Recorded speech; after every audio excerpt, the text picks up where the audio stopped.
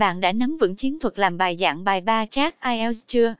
Cách viết tác một IELTS 3 chart này có sự gì khác hơn so với các loại biểu đồ trong IELTS khác? Bạn cần ghi nhớ những kiến thức gì về từ vựng IELTS Writing Task 1 3 chart vocabulary và lưu ý điều gì khi viết 3 graph IELTS? Bài viết dưới đây sẽ hướng dẫn học viên cách tiếp cận đúng đắn nhất với 3 chart, cũng như cung cấp kho đề mẫu siêu to khổng lồ để các bạn có thể tham khảo và luyện tập. 1. Dạng 3 chart trong IELTS Writing Task 1 là gì? 3 chart biểu đồ cột là dạng biểu đồ dùng cột ngang hoặc dọc để so sánh các hạng mục với nhau. Biểu đồ cột thường có 2 trục, một trục tung thường thể hiện các giá trị và một trục hoành, thường miêu tả các đối tượng. Sau khi đã nắm được định nghĩa của biểu đồ cột, Dan sẽ giúp các nhận diện được các dạng chính của 3 chart trong tác một Writing IELTS để bạn xác định đúng hướng khi thực hành viết nhé. 2. Các bước viết bài mô tả 3 chart có thay đổi theo thời gian. Trong phần viết này, Dan cung cấp đến các bạn các từ vựng và cấu trúc ngữ pháp cần thiết khi viết writing phần 3 chart. 2.1 Giới thiệu về dạng 3 chart có thay đổi theo thời gian. Đối với dạng biểu đồ cột này, bạn chỉ cần so sánh giữa các hạng mục hoặc các nhóm đối tượng với nhau. 2.2 Cách viết dạng 3 chart có thay đổi theo thời gian. Introduction. Để viết được một phần mở bài chuẩn xác cho dạng bài 3 chart, các sĩ tử cần phân tích câu hỏi được đưa ra thông qua các từ để hỏi, 3W1H1H. What does your chart show? Biểu đồ này đưa thông tin gì xác định đối tượng được mô tả. Where địa điểm nơi trốn được thể hiện trong biểu đồ cột, xác định nơi trốn được đề cập trong biểu đồ. When thời gian được đề cập trong biểu đồ cột, xác định khung thời gian được hẹn TTTN bể. How your data is shown. Các đơn vị đo lường được thể hiện ở hình thức nào? Phần trăm. Trong phần mở bài của biểu đồ cột IELTS Writing Task 1, người viết cần đảm bảo về thông tin, đối tượng được mô tả, nơi trốn, thời gian, đơn vị. Ở phần mở bài của dạng biểu đồ cột, bạn cần vận dụng tối đa các cách paraphrase trong IELTS để hoàn thành phần mở bài. Overview. Trong phần overview của phần paragraph, người viết cần viết được từ 1 đến 2 câu để nêu lên các đặc điểm chính và tổng thể của các dữ liệu được thể hiện trong biểu đồ cột. Dan sẽ hướng dẫn các bạn cách viết overview của dạng biểu đồ cột trong IELTS Writing như sau. Đối với dạng biểu đồ cột thay đổi theo thời gian, người viết cần thực hiện so sánh các dữ liệu cao nhất và dữ liệu thấp nhất qua từng mốc thời gian, hoặc thực hiện so sánh đối tượng thể hiện sự nổi bật nhất với các đối tượng còn lại, hoặc đối tượng có dữ liệu ít nhất được đề cập trong biểu đồ. Body. Một trong những cách tiếp cận hiệu quả nhất đối với dạng biểu đồ cột của writing có thể hiện sự thay đổi theo thời gian là thực hiện nhóm thông tin thành 2 đoạn trong phần thân bài.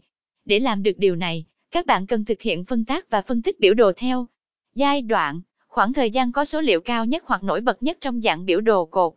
Những giai đoạn còn lại thể hiện sự tương tự về mặt số liệu, hoặc có sự chênh lệch rõ nét với giai đoạn đã được đề cập. 3. Các bước viết bài mô tả 3 chart không có thay đổi theo thời gian. 3.1 Giới thiệu 3 chart không có sự thay đổi theo thời gian. Với dạng biểu đồ cột trong IELTS Writing Task 2 thể hiện sự thay đổi theo thời gian, ngoài việc so sánh giữa các hạng mục với nhau, còn phải thể hiện rõ sự tăng giảm của từng hạng mục qua thời gian. 3.2 Cách viết dạng 3 chart không có thay đổi theo thời gian. Introduction.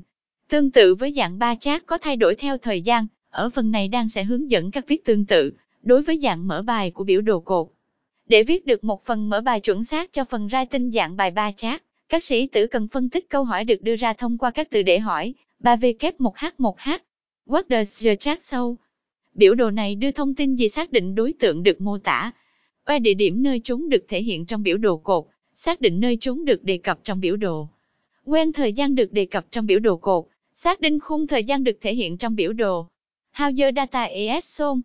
Các đơn vị đo lường được thể hiện ở hình thức nào? Phần trăm. Trong phần mở bài của biểu đồ cột IELTS Writing Task 1, người viết cần đảm bảo về thông tin, đối tượng được mô tả, nơi trốn, thời gian, đơn vị. Trong phần mở bài của biểu đồ cột IELTS Writing Task 1, người viết cần đảm bảo về thông tin, đối tượng được mô tả, nơi trốn, thời gian, đơn vị. Ở phần mở bài của tác một biểu đồ cột, bạn cần vận dụng tối đa các cách paraphrase trong IELTS để hoàn thành phần mở bài. Overview. Trong phần overview của phần paragraph IELTS Writing Task 1, người viết cần viết được từ 1 đến 2 câu để nêu lên các đặc điểm chính và tổng thể của các số liệu được thể hiện trong biểu đồ cột. Dan sẽ hướng dẫn các bạn cách viết overview của dạng biểu đồ cột trong Writing Task 1 như sau.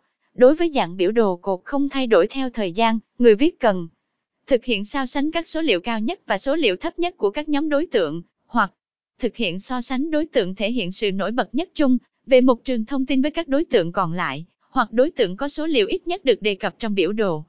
Body.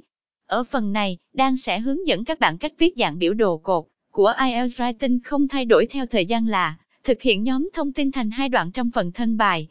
Để làm được điều này, các bạn cần thực hiện phân tác và phân tích biểu đồ theo nhóm thông tin hoặc nhóm đối tượng chính được thể hiện trong biểu đồ cột thông qua việc so sánh các số liệu với nhau.